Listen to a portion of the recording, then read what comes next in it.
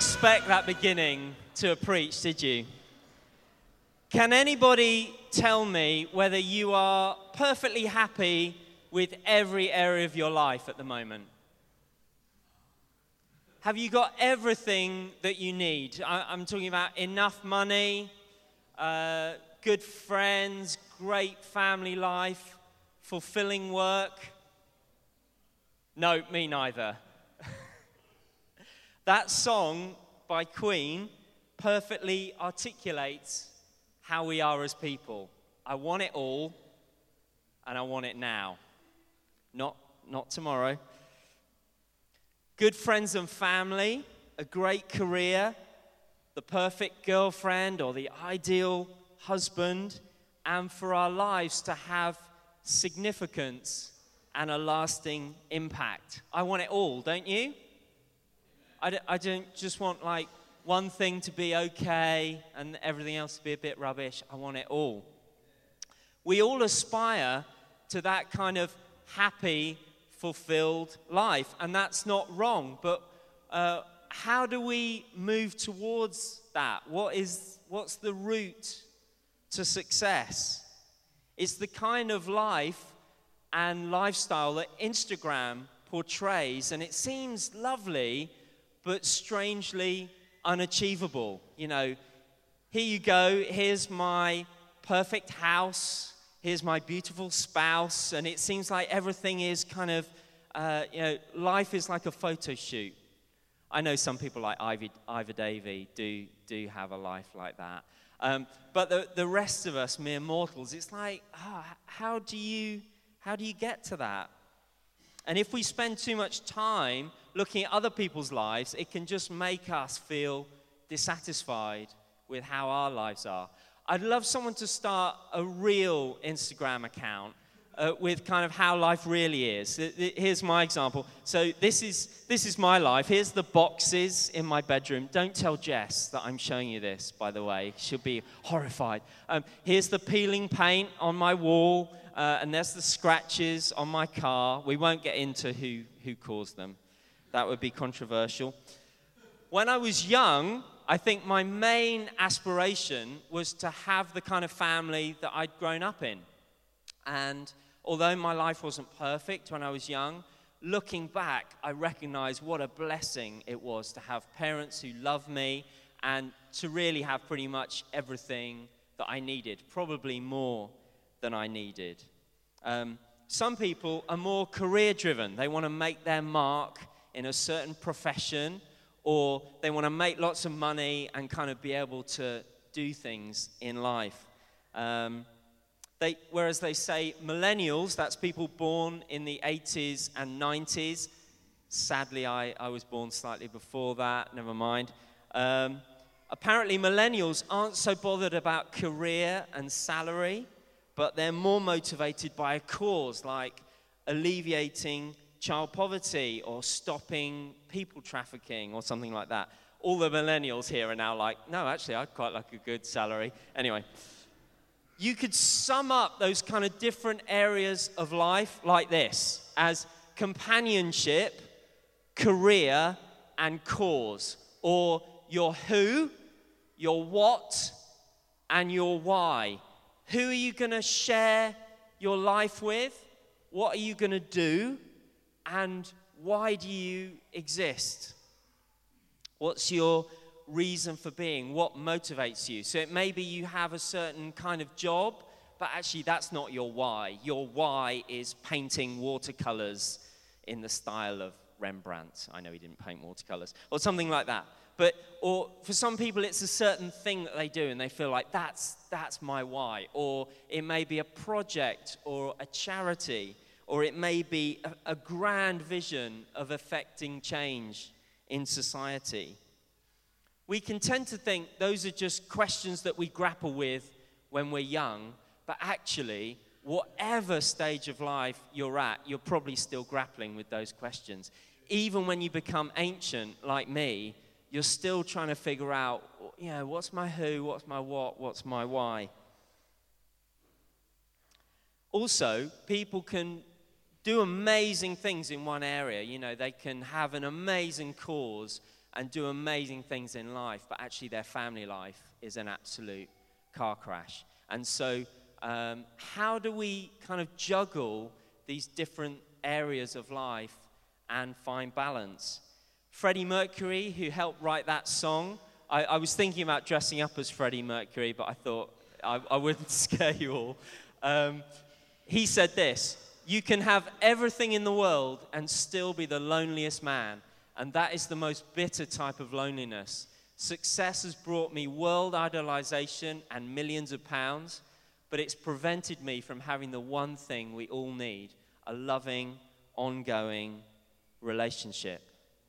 So how do we balance these different things? We're looking at the life of David, and we're in a part of the series that speaks a lot about friendship and relationships and family life. And in the Bible verses we're going to look at today, David is trying to balance those three things: companionship, career, and cause. And I believe these verses are going to help us grapple with these issues, particularly in terms of our relationships. So we're going to read together from 1 Samuel 18. It's in the middle of your Old Testament, first bit of the Bible, and we're going to start from verse 17. Saul said to David, "Here is my daughter Merab. I will give her to you in marriage. Only serve me bravely and fight the battles of the Lord." For Saul said to himself, "I will not raise a hand against him. Let the Philistines do that." But David said to Saul, "Who am I, and what is my family or my clan in Israel, that I should become the king's son-in-law?" So when the time came for Merab, Saul's daughter, to be given to David, she was given in marriage to Adriel of Meholah. Now, Saul's daughter Michal was in love with David. Who wouldn't be? And when they told Saul about it, he was pleased. "I will give her to him," he thought, "so that she may be a snare to him, and that the hand of the Philistines may be against him." So Saul said to David, "Now you have a second opportunity to become my son-in-law." Then Saul ordered his attendants, "Speak to David privately and say, 'Look, the king likes you, and his attendants all love you. Now become his son-in-law.'" They repeated these words to David. But David said, "Do you think it's a small matter to become the king's son-in-law? I'm only a poor man and little known." When Saul's servants told him what David had said, Saul replied, "Say to David, the king wants no other price for the bride than 100 Philistine foreskins to take revenge on his enemies." You're glad you came this morning, aren't you? I should have done a government health warning at the beginning. Saul's plan was for David to fall by the hands of the Philistines. When the attendants told David these things, he was pleased to become the king's son-in-law. So, before the allotted time elapsed, David took his men with him and went out and killed 200 Philistines and brought back their foreskins. They counted out the full number to the king so that David might become the king's son-in-law. Who does the preaching, Rota? Then Saul gave him his daughter Michal in marriage. When Saul realized that the Lord was with David and that his daughter Michal loved David, Saul became still more afraid of him, and he remained his enemy for the rest of his days. The Philistine commanders continued to go out to battle, and as often as they did, David met with more success than the rest of Saul's officers, and his name became well known. We can tend to think of the story of David as being mainly about military battles and kind of David on a hillside with a harp somewhere writing psalms and worship songs. But David's story talks so much about family life, its great joys and deep sorrows. Family life is so important to God. Not just nuclear family, like mum and dad and 2.4 children, but wider family. We are part of a church family. And we belong in this family because of Jesus. He has made us brothers and sisters. David is, at this point, he's juggling the potential marriage to Saul's daughter. He's juggling his military career as a commander in Saul's army, as a commander of 1,000 men.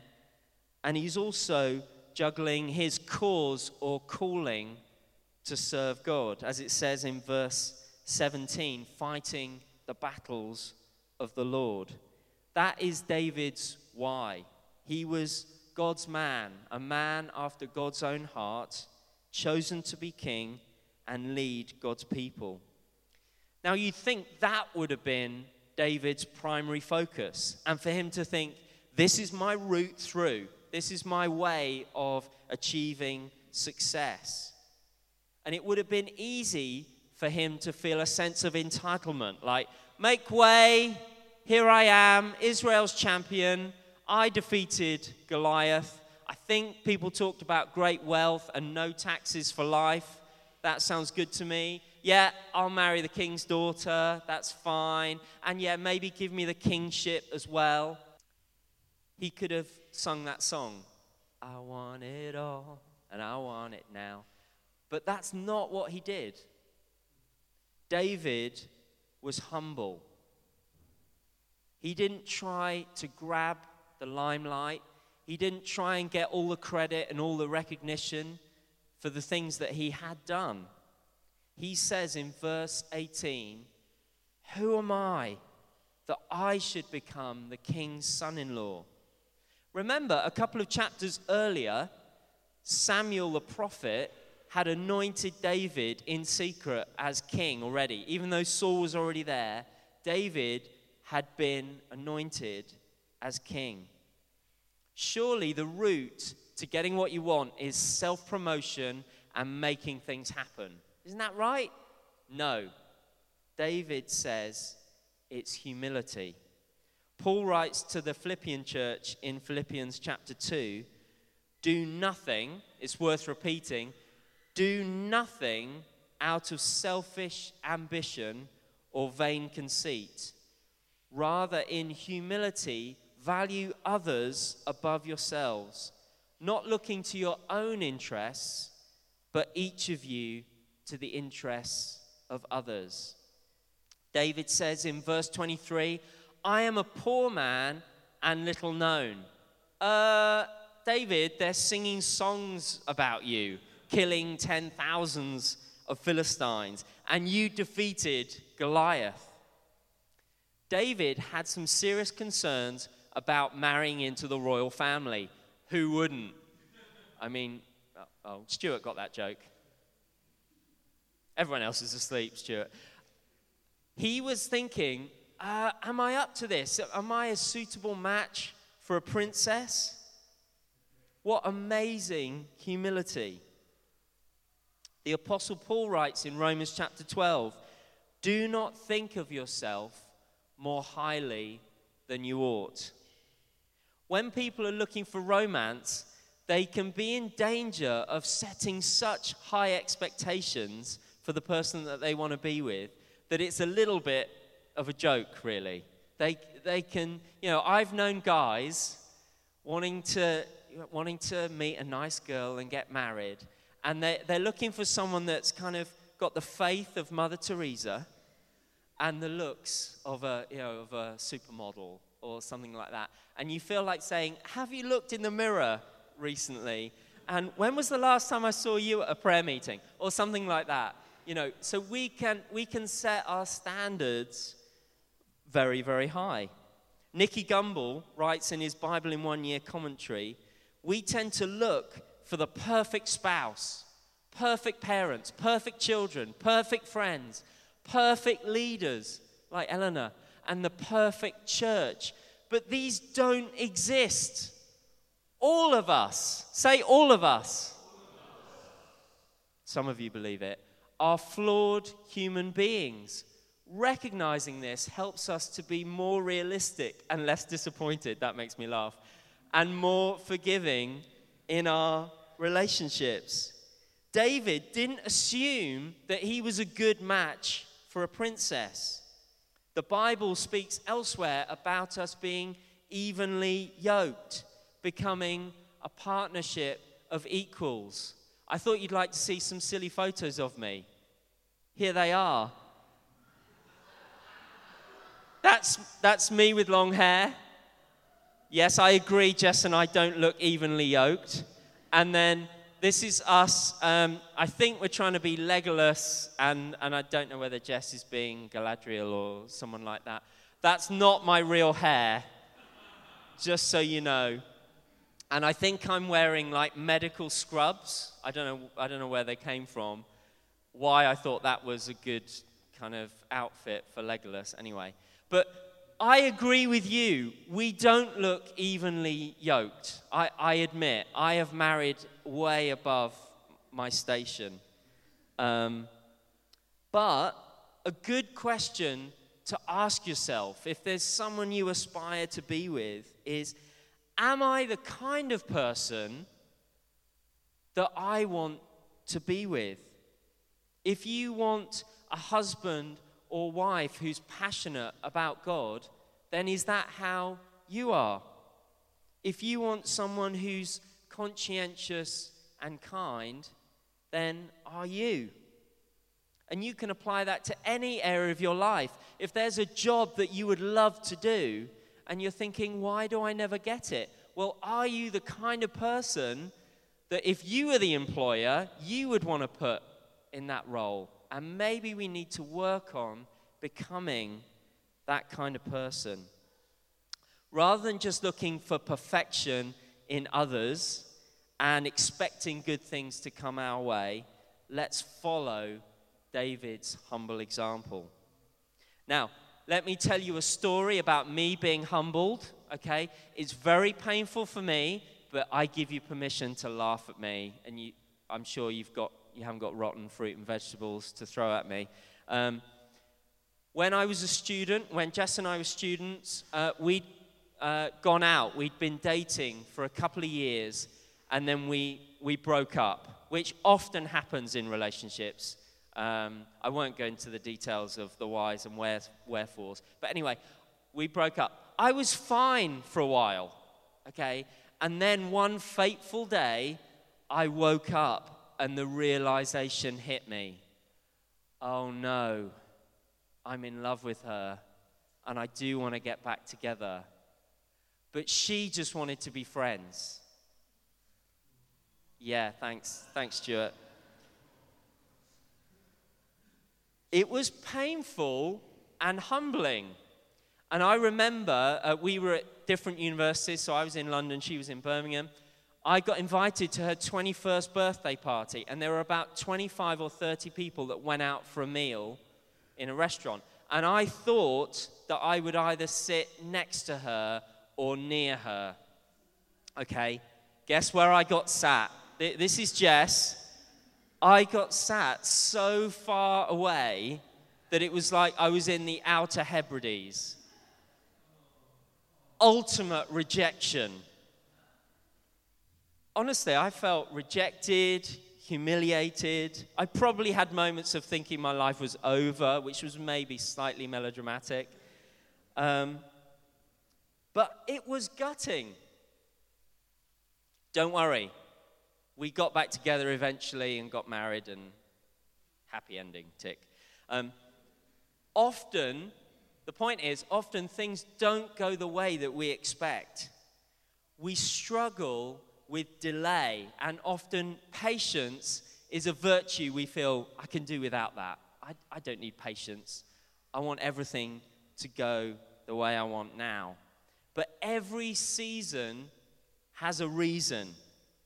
David understood that we don't need to force God's hand or make things happen. We just have to trust him. It takes humility to admit, I don't have it all figured out.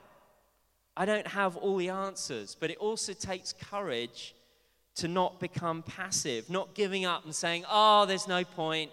Nothing ever goes right for me. We can take responsibility for the season and situation that we find ourselves in. David could have seriously thought, oh, my opportunity's passed, when Mirab, the older daughter, got married off to someone else. But God brought about another means to accomplish his plans in David's life. Saul's younger daughter, Michal, was in love with David. Saul was so insecure and jealous of David's popularity, we heard a bit about that last week from Andy, that he thought he could use Michal to bring about David's downfall. Crazy, isn't it? Most dads are like, I just want my daughter to be happy and to marry someone nice. But no, Saul's like, I'm going to use my daughter to try and bring down David. And we see Saul's plan in verse 25 was to get David killed. He assumed that David would die in the attempt to kill 100 Philistines and bring back certain body parts as trophies. What is going on here? Let's just speak to the elephant in the room. This is a pretty gruesome request. Did David have no qualms about killing Philistines, first of all? Well, you have to remember the context of the Old Testament. This was a brutal culture with two enemy nations at war. And that doesn't mean that we take any kind of literal view about warfare, and we don't condone violence or bloodshed. We view it through New Covenant eyes, New Testament eyes. In his letter to the Ephesians, the Apostle Paul writes that our battle isn't against flesh and blood, but against spiritual forces at work in the world. So that's our perspective. But at that point in their history, God had told the Israelites to drive out the surrounding nations. They were literally standing in the way of God's promises being fulfilled. God wanted a people for himself who were very different from other peoples who were surrounding them, who worshipped false gods and engaged in terrible practices like child sacrifice. Saul's strange request may in some way connect with the Israelite practice of circumcision that was performed on every male child as a sign of God's people being devoted to God and set apart for him. God is still looking for a people who are different, who are set apart, who are saying, I'm not just going to do things the way everyone else does. I'm going to pursue God. I'm going to be devoted to him. So, Saul thought David would die in trying to do this, but he was wrong. Why is that? Because in verse 28 it says, the Lord was with David. Saul's plan to bring David down actually became the means for David to step into his inheritance. Every bad thing, maybe that someone else intends to harm you, can become a blessing. Every challenge can be used by God as a chance for you. And every obstacle can become an opportunity for you to step into something that God intends for you.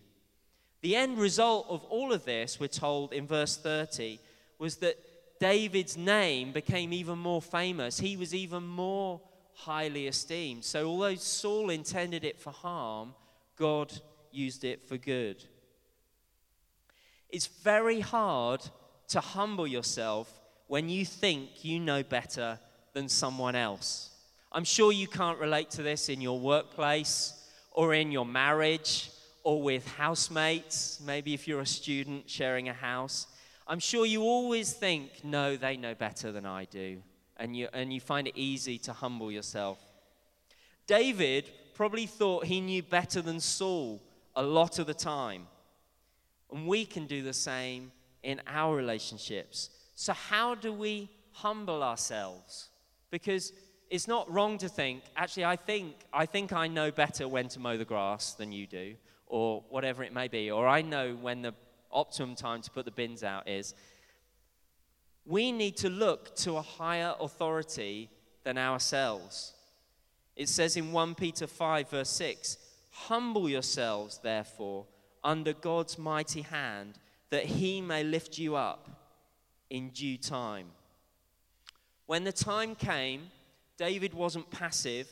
He saw his God-given opportunity and he took action. Now, if you went to a father to ask permission to marry his daughter and he said, "Yes, the condition is 100 Philistine foreskins," you might get the impression that this is a slightly strange family that you're marrying into. Yet, David's response in verse 27 was, "Yep, and I'll double it. Let's make it 200.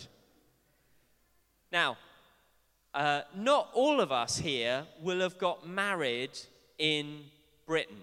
Some of us are from another nation, will have got married in a different culture. And marriage takes different forms in different cultures. Other cultures have more of a community focus and the idea of bringing two families together. I think our culture here is more and more becoming, it's about me and you, and it's us, and then we might, include some family and friends in that, but it's really about us. And a dowry or bride price isn't something that our culture has. Yet I think there's something helpful in thinking about putting a value on a bride. That is this person worth pursuing? Do you understand that they are precious and valuable? Do you cherish someone enough to not be sexually active with them until you're married?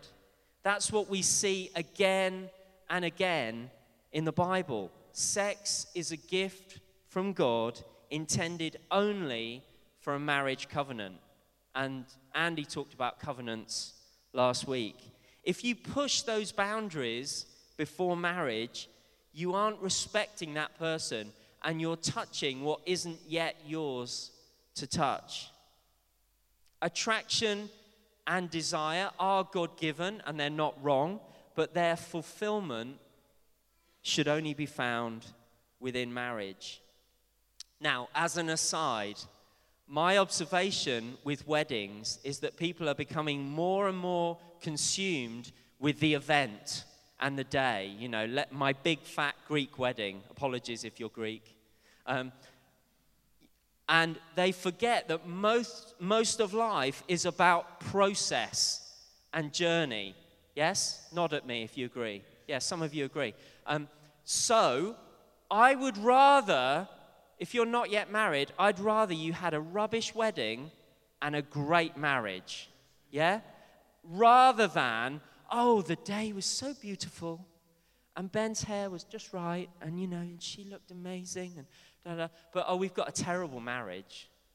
How sad. And girls, before you start throwing things at me, you can have both. You can have a great day and a great marriage. You probably need marriage prep, but you can have that. Now, what David had to do to win Michal seems like hard work, and we often shy away from taking responsibility like that because we want it all and we want it now. Surely what you want should just land in your lap or be given to you like you're entitled to it. But anything worthwhile takes commitment and sacrifice and hard work, a friendship, a career, a marriage, a calling. So take action. Ask her out. Apply for that job. Do the thing that you feel God's called you to do. It won't necessarily happen straight away or happen really easily, but you can start preparing yourself and go on that journey. And maybe you need to take action on there's things that you're involved in, maybe an unhealthy relationship or things you're involved in at work that you know are a bit compromising. You need to take action. Whatever it is for you, don't be passive, take action. And how do we take action? By faith. Not in our own strength, but trusting God. David believed that God was with him and God would help him. Now, time is short, but I want to give you a very few brief points of application. I asked a number of friends, both single and married, for their collective wisdom on relationships. And I've added some of my own thoughts. And so let's have the matrix. Here it is, some do's and don'ts. We'll try and rattle through this. If you are single, do pursue group friendships and build, if you're pursuing a romantic relationship, try and do it in the context of community. Don't get isolated. Allow other people in, and it will help you get to know one another. Don't assume that marriage is easy and that married people are all sorted. Married people, you're allowed to laugh with me. Ha ha! Oh, we're just as much a mess as everyone else, aren't we?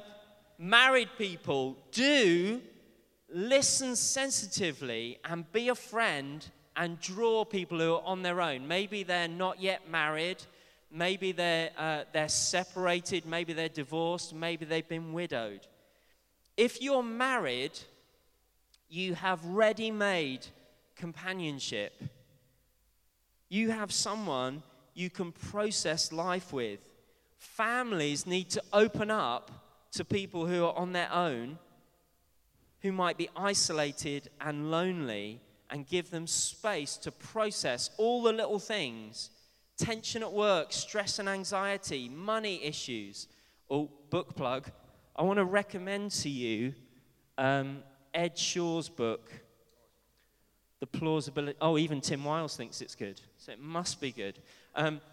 The Plausibility Problem. He speaks about this. Across the church, we need to be a family where those things can be opened up and shared.